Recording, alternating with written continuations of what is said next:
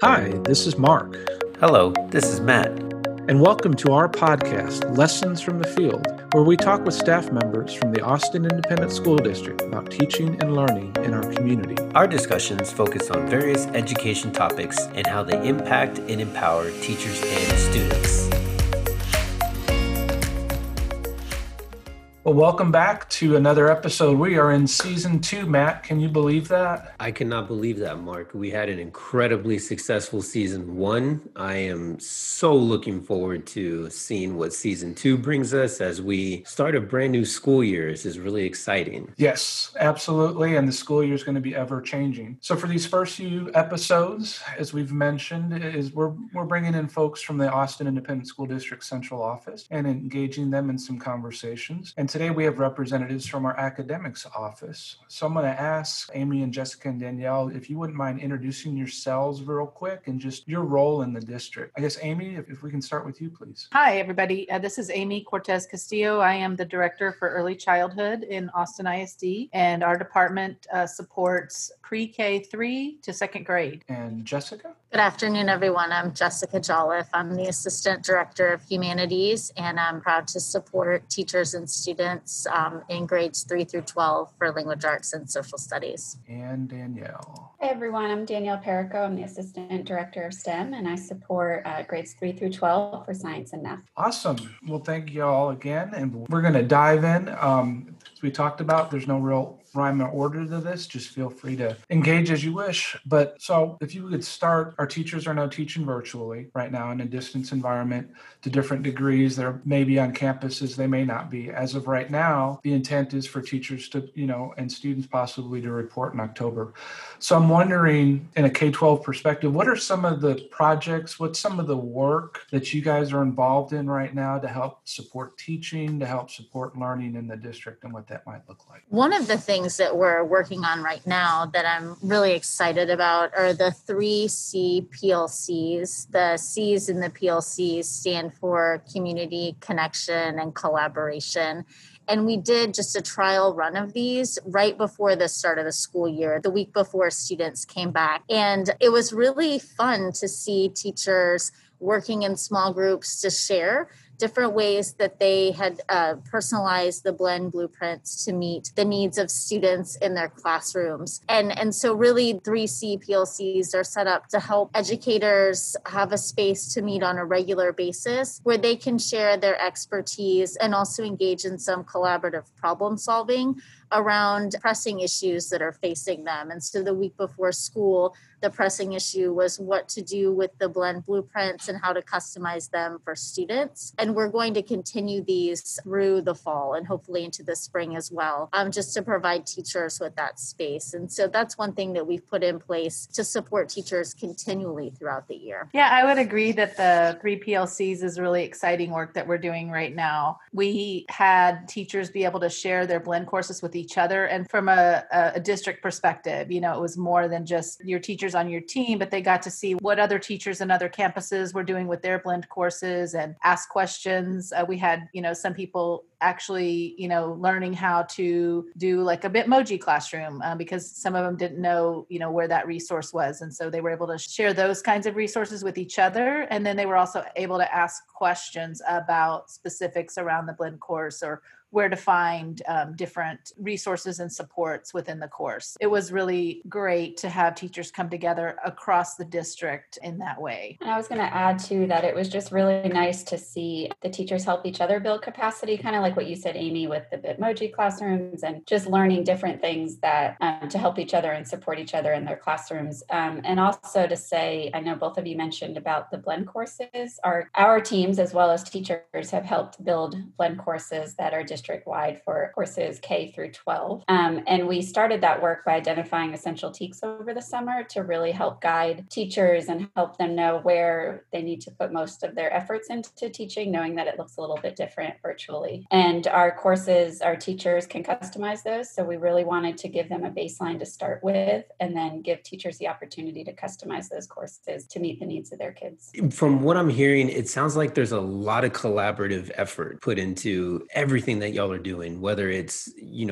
from your academic lens versus, having teachers' input. And so I'm wondering, how has that kind of evolved over the first few weeks of school? Like, how has that impacted not only what you're doing within your own department, but like, what have y'all been able to kind of take away from what y'all have seen so far with this whole implementation piece? Yeah, this is Amy again. So I would say that across the board, this whole last 6 months has been really, collaboration has been a key word, in all of what we've been doing in terms of working across departments, working with teachers on the campuses, any kind of, situation in our current context, this kind of almost like a crisis situation requires us to all come together and collaborate together so that we can be creative together, be innovative together, and really think about how we're going to solve the problems in front of us. So it's been, I would say, an AISD team effort in all of this work. We've had support from all of the departments in the academics team, as well as our teachers on campuses. We've been able to provide professional learning and have teachers support the work as well, so that it's meaningful and something that they can use in their classrooms because, they've been involved in the creation of this work. So yes, it's been a very collaborative effort across the board. I think too, right, it's put a lens on looking at those who are most affected by the work that we're doing, right? And that's really putting ourselves in the shoes of what it's like to be a teacher as an end user in the Blend course and what it's like to be a student who's receiving instruction.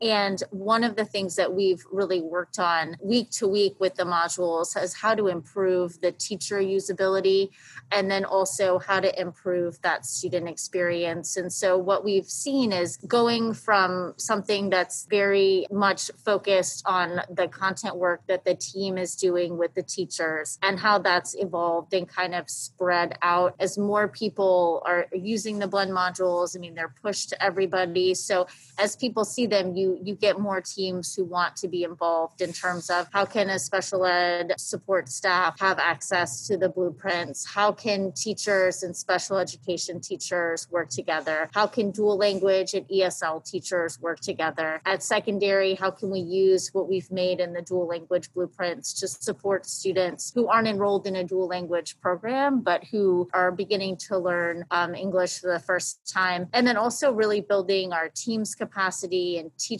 capacity with Blend and digital and online tools. Everyone is being put into a position where we're all learners, right? And we're all teachers, learning from each other about what programs work, learning from communication with parents and with students about how to streamline instruction and directions. So every week, I feel like our circle of collaboration gets a little bit wider. And every week, we're learning new things that really inform and transform what our students experience. No, thank you. And that's incredible work. And I'm very glad that y'all have taken into consideration. And I really like the way that, Jessica, you put that students and the teachers from that learner perspective, right? And sometimes I think that when we build something, especially to the scale of these Blend courses, I mean, it's almost, I'll say, not impossible, but it's real close to consider like every single scenario, right? And so I really liked how you framed that, thinking about putting yourself as a designer in the shoes of the learner. And so I think that's really, I mean, it's something that's vital. It's something that I think can help really drive and almost push, the curriculum pieces or whatever it is that you need to go into these courses and make it, somewhat of a seamless integration. So I appreciate you sharing that insight. Yeah, I agree wholeheartedly. I mean, the work that you guys have put together, it's impressive. It really is impressive. I would imagine, though, that it wasn't always easy. And so I'm kind of wondering, if you think back to when we decided to write our own curriculum and where we are right now, what were some of the challenges that you encountered? And what did you learn from these challenges moving forward to help guide the work now that our students are back in the classrooms? And how is that going to impact decision-making and different things like that? One thing that we learned, just accessibility, and depending on what programs we were using within Blend, looked different, especially especially when using Blueprint courses. And we found that really specific directions were really helpful. So we made teacher pages where we told teachers exactly this is what you need to customize or change to make it more accessible for students when they're in there. Also learning from the parent view, and all three of us are parents, knowing so many challenges. If you have young kids, even older kids, knowing how to use the programs, what to do. So putting really specific instructions in there as well, even just for the students to know, click here, click back to go to this next spot. That was one of the challenges when we first built. If you're real familiar with Blend or Canvas, you know it comes naturally to you, but really having to look through that lens of thinking of students that have never used it. And now parents are going to be looking and trying to help their students in a virtual setting. So it was really eye-opening, and from our first draft to then knowing we needed to put more details in there to make sure we're supporting everyone. Yeah, and I was going to add, just from the early childhood perspective and, the way that young children learn, we wanted to make, one of the challenges that we faced was making sure that we honored the development of children and their needs of young children. And so to make it as, make a Blueprint course that was as hands-on as possible. And so what we, in thinking about the design of that from the learner perspective, what would be the best way to engage in, that synchronous time, the asynchronous digital time, and then the asynchronous hands-on time. So we sort of had to think about all three of those ways of engagement in the development of the course. Fortunately, we as a district had made the decision in the spring to utilize Seesaw for Schools. And so embedding that within our Blend course as the main function of engagement for students, I think was really helpful to keep it at the developmentally appropriate level that we wanted for young children. And also the other challenge we faced was, a lot of the early childhood work is, hands-on, play-based. And so how did we communicate that out in a Blend course that was a digital platform? And so what we were able to do is kind of make a choice board for families. So we had specific activities in there that are the Seesaw activities that we want children to engage in each day, and then their choices on the choice board for other activities that families can engage in with their young children. So those were sort of the big challenges overall in the from the early childhood perspective. I think our team was very thoughtful in thinking through that, and I think we have a very high quality, as like I say, as developmentally appropriate as we can in this current environment that we're in, and really supporting families to support their learning of their young children. And just to kind of piggyback on some of the things that I'm hearing from Danielle and Amy, I mean, certainly, the clarity of direction and ease of navigation through the modules is super important for our students and our families. But then also thinking about that student engagement piece. I mean, one of the things that my team has spent a lot of time on is trying to provide opportunities for students to be able to collaborate and connect with each other in the modules, because students are isolated from one another. And so how do you provide students with that opportunity to work together in groups? How do you provide clear directions so that a Zoom breakout or a Google Doc really functions as an opportunity for students to practice that communication with each other and that collaboration with each other and have it be a really meaningful experience? And then also that student feedback piece, right? How will students know that they're learning the content, that they're mastering the content? That's one of the real strengths of Blend, is it provides the opportunity for that instant feedback through quizzes and discussions, but it's helping students know what those next steps are. And that's why I think something like what we provide in early childhood, right? The playlists are so important, because it does allow students and parents to work together to make some decisions around, now that I've mastered this content, or if I'm struggling with this piece of content, what's the next step? What choices can I make about the playlist? What choices can I make about additional options that are available to me to ensure that I'm mastering the standards, or that if I'm ready to move on to the next thing, I can do that as well. And that's a huge challenge, even in a non-digital environment, right? But in our blended environment, we really wanted to make sure that students have that connection piece, but also the opportunity for feedback and next steps. And Jessica, to add on to that, the teams and a team of teachers also helped create a library of videos that we have been incorporating into our Blueprint courses, as well as just available for teachers to use as they customize their courses. And that we took our essential TEKS, and then teachers helped. I know our teams helped, but put together videos and PlayPosit so that they can be viewed asynchronously. And then there are built-in formative checks along the way of those videos. So that's another way to support our students, especially if they have to go back and review something after a teacher has done their asynchronous lesson. So this is, sorry, go ahead, Mark. Oh, I was just going to say, kind of going back, Danielle, what you initially said, going back to the lens of the user and the learner, it ties back to what was said in that first question about thinking about that end user. And to me, we're re-examining how we teach, because we're used to making assumptions, and we're realizing those assumptions cannot be made. We need to be very, very explicit and considerate of that. I find that fascinating, and in our current environment, that this is where we're re-examining teaching. Yeah, no, that's a great point, Mark. And as I'm hearing y'all speak, and it is challenging to figure out. Amy, like you said, I mean, essentially, a pre-K student or a kindergarten student, how are you going to be able to engage them when there's so much teacher directedness, I guess, in the classroom? It's like, how do you take that and transform it or be able to tweak it in an online environment for it to still have that same impact? It is a question, right, of how do you do that? And so I know and I've seen these courses, and they're just incredible, resources and things like that y'all have embedded. And it almost makes you wonder, so what, in your opinion, and we can go back around or however we want to do this, but in your opinion, like what do you think has worked really well in taking essentially this curriculum and bringing it into the classroom in your particular areas? I think whenever we can, ways to engage the students. So figuring out like discussion boards, any way that you can get them to share their thinking, I think really helps with that.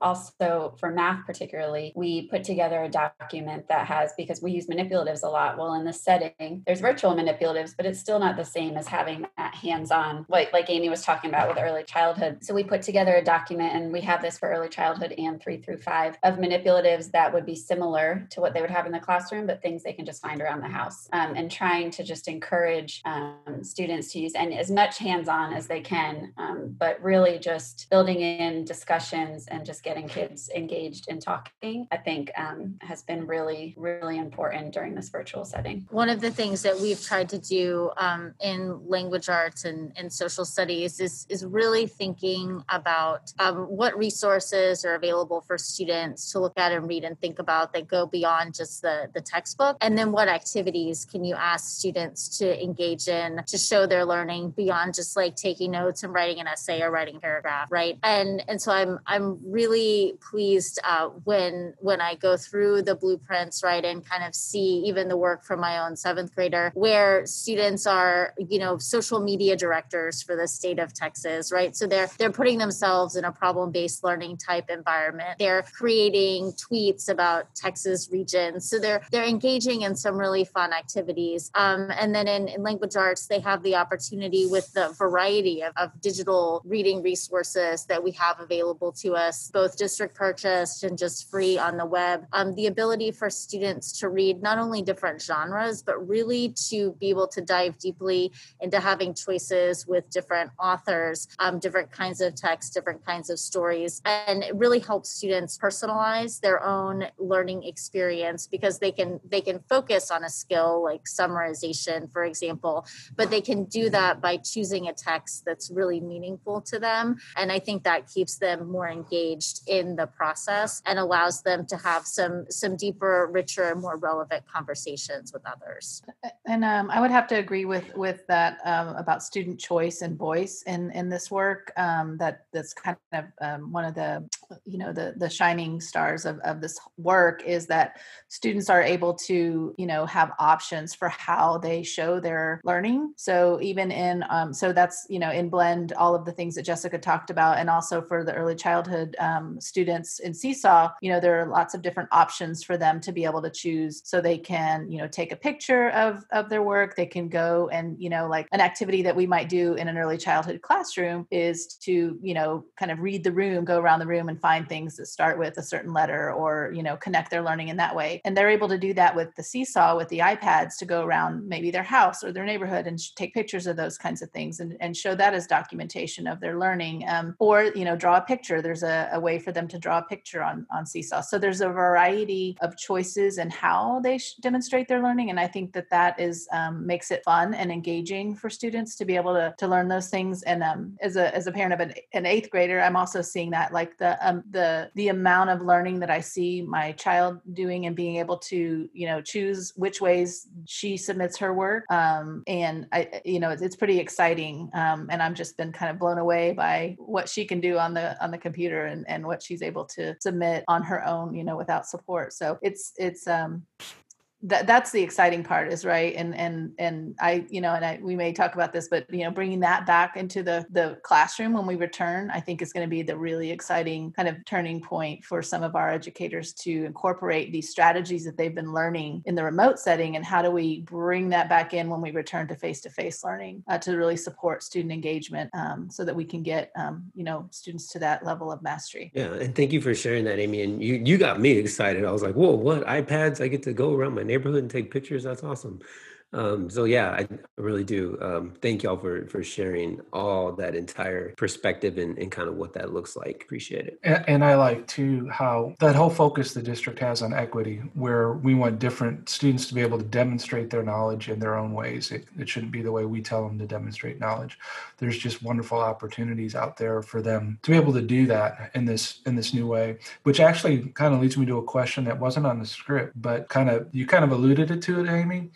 Is what do you envision classes to look like if we return to in-person? Or maybe not classes, that's the wrong word. What do we imagine school to look like based on what we've learned and different things moving forward? What do you see in a year, 2 years, 5 years? It's funny that you asked that, Mark. I was talking to my son, who's a 10th grader, and he's doing really, he's able to, kind of direct himself and get everything done. And for the most part, so I asked him, what are there classes that you would want to take remotely if you had the option? And he kind of listed them out, and so that was an interesting conversation to have with him. From the early childhood perspective for students, I think we know that the students in our youngest learners being in school is probably the best place for them, from our perspective, to be able to engage, just with the kind of physicality of young learners and what their needs are in terms of what Danielle was talking about with manipulatives and us as a schoolhouse being able to bring that equity to the space. And but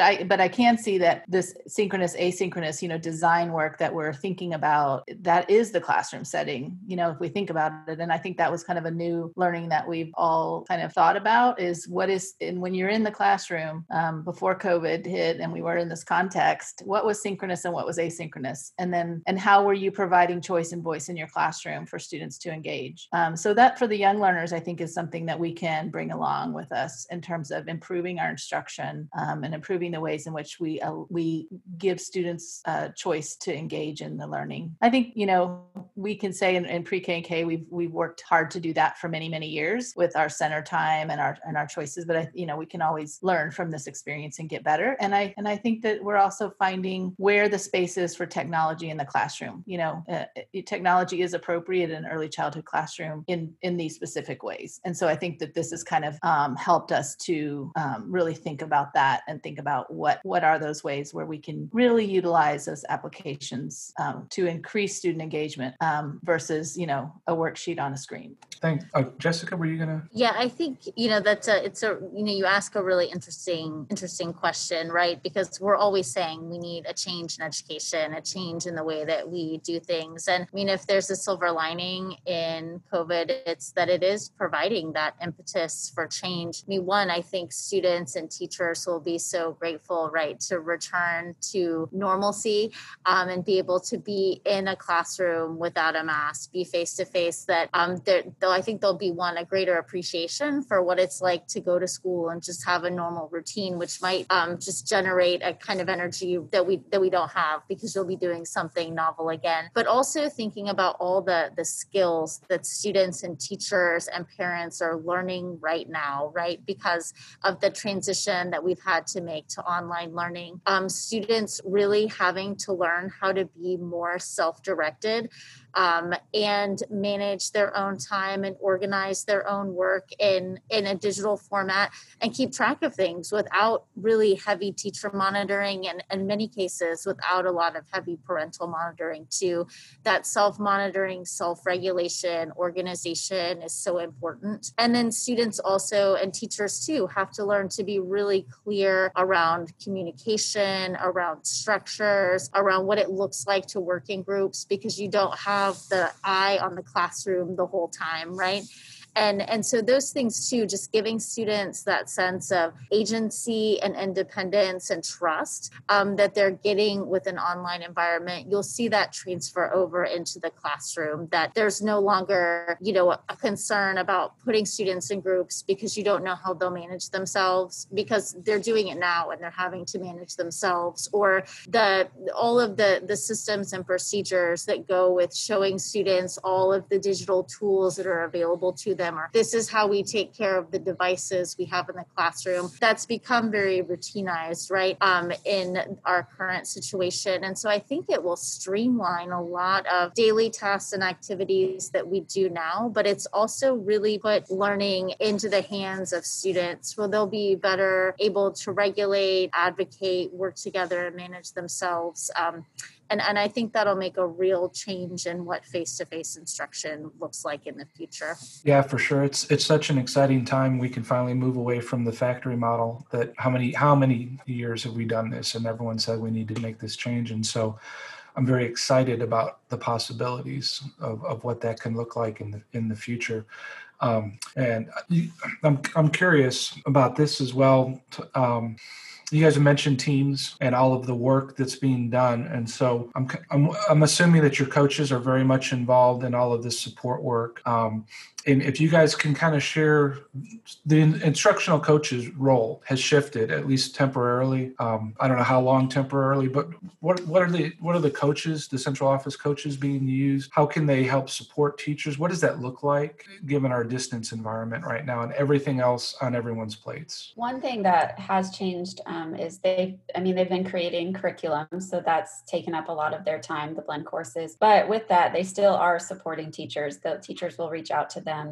One thing that really excited them, and Jessica talked about it earlier, but the PLCs, but also the opportunity to bring a lot of teachers together in one space and not have to worry about driving to a location. It was really hard sometimes for teachers to get to a face-to-face training, and our coaches are really excited about offering trainings through Zoom now. And although it's not the same, there's still things they can leverage from that and also reach a lot more teachers and help build that capacity with our educators. So that's something that's shifting right now, but they're really excited about that opportunity to reach more educators. And also along with that, it's important to reiterate that the coaches are available to help support teachers and campuses in whatever way possible, right? That you can still contact them through our website and get their email information. A lot of them, their phones forward to people who are here at central office if you want to make an in-district phone call, but they are available, right, to work with PLCs, to do observation of an online classroom, to help teachers customize blend modules, to help problem solve around textbook issues, all of those things. They are available, and they're especially too interested in getting feedback from teachers around how are the blueprints going, how is digital instruction going, what is it that you need help with that they can serve and support. So even though they're spending a lot of time on blueprint modules right now and supporting teachers with that instruction piece, they are available and ready and willing to coach and support campuses in whatever capacity is needed. Yeah, and yes, I would agree with both of what Jessica and Danielle said from the early childhood, coaches team. And I know that we've had lots of discussions around the 3 PLCs and how we can utilize that. And in our discussions about professional learning, because that's one of the functions that our coaches support for the early childhood grades, is also mindfully thinking about all the learning that teachers have done in this last, few months to prepare for remote instruction and blended learning. And then, just really supporting that kind of next progression in that specific learning versus adding on,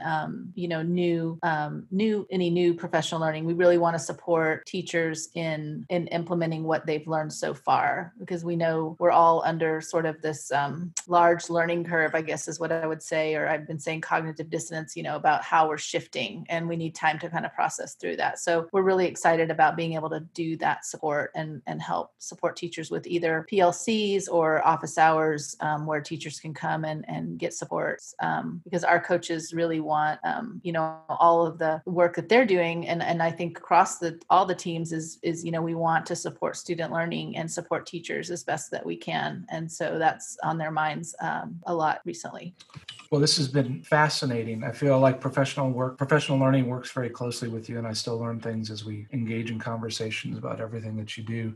So we're going to do a little separate segment. If you've heard our podcast, you know about this. If you haven't, surprise. These questions, don't think about them. I just want you to respond with the first question that pops into your head. And just because in the order of my screen, we'll do Amy first, and then Danielle, and then Jessica. So first question, Amy, what do you want to do when we know it's 100% safe from COVID? No masks, no nothing. We know it's safe. What's the first thing that you're looking forward to doing? The first thing I'm looking forward to doing is visiting a classroom with children and seeing those personal connections that students and teachers make, and being able to be part of that. Awesome. Thank you. Danielle. Amy, that was wonderful. I want to just be able to visit classrooms and not have to worry about, be able to get manipulatives just off the shelf and give them to kids. Because right now we're trying to figure out how do we safely let kids use manipulatives even when they are back in the classroom. So just those things we take for granted and not have to worry about any of that. Cool. And Jessica.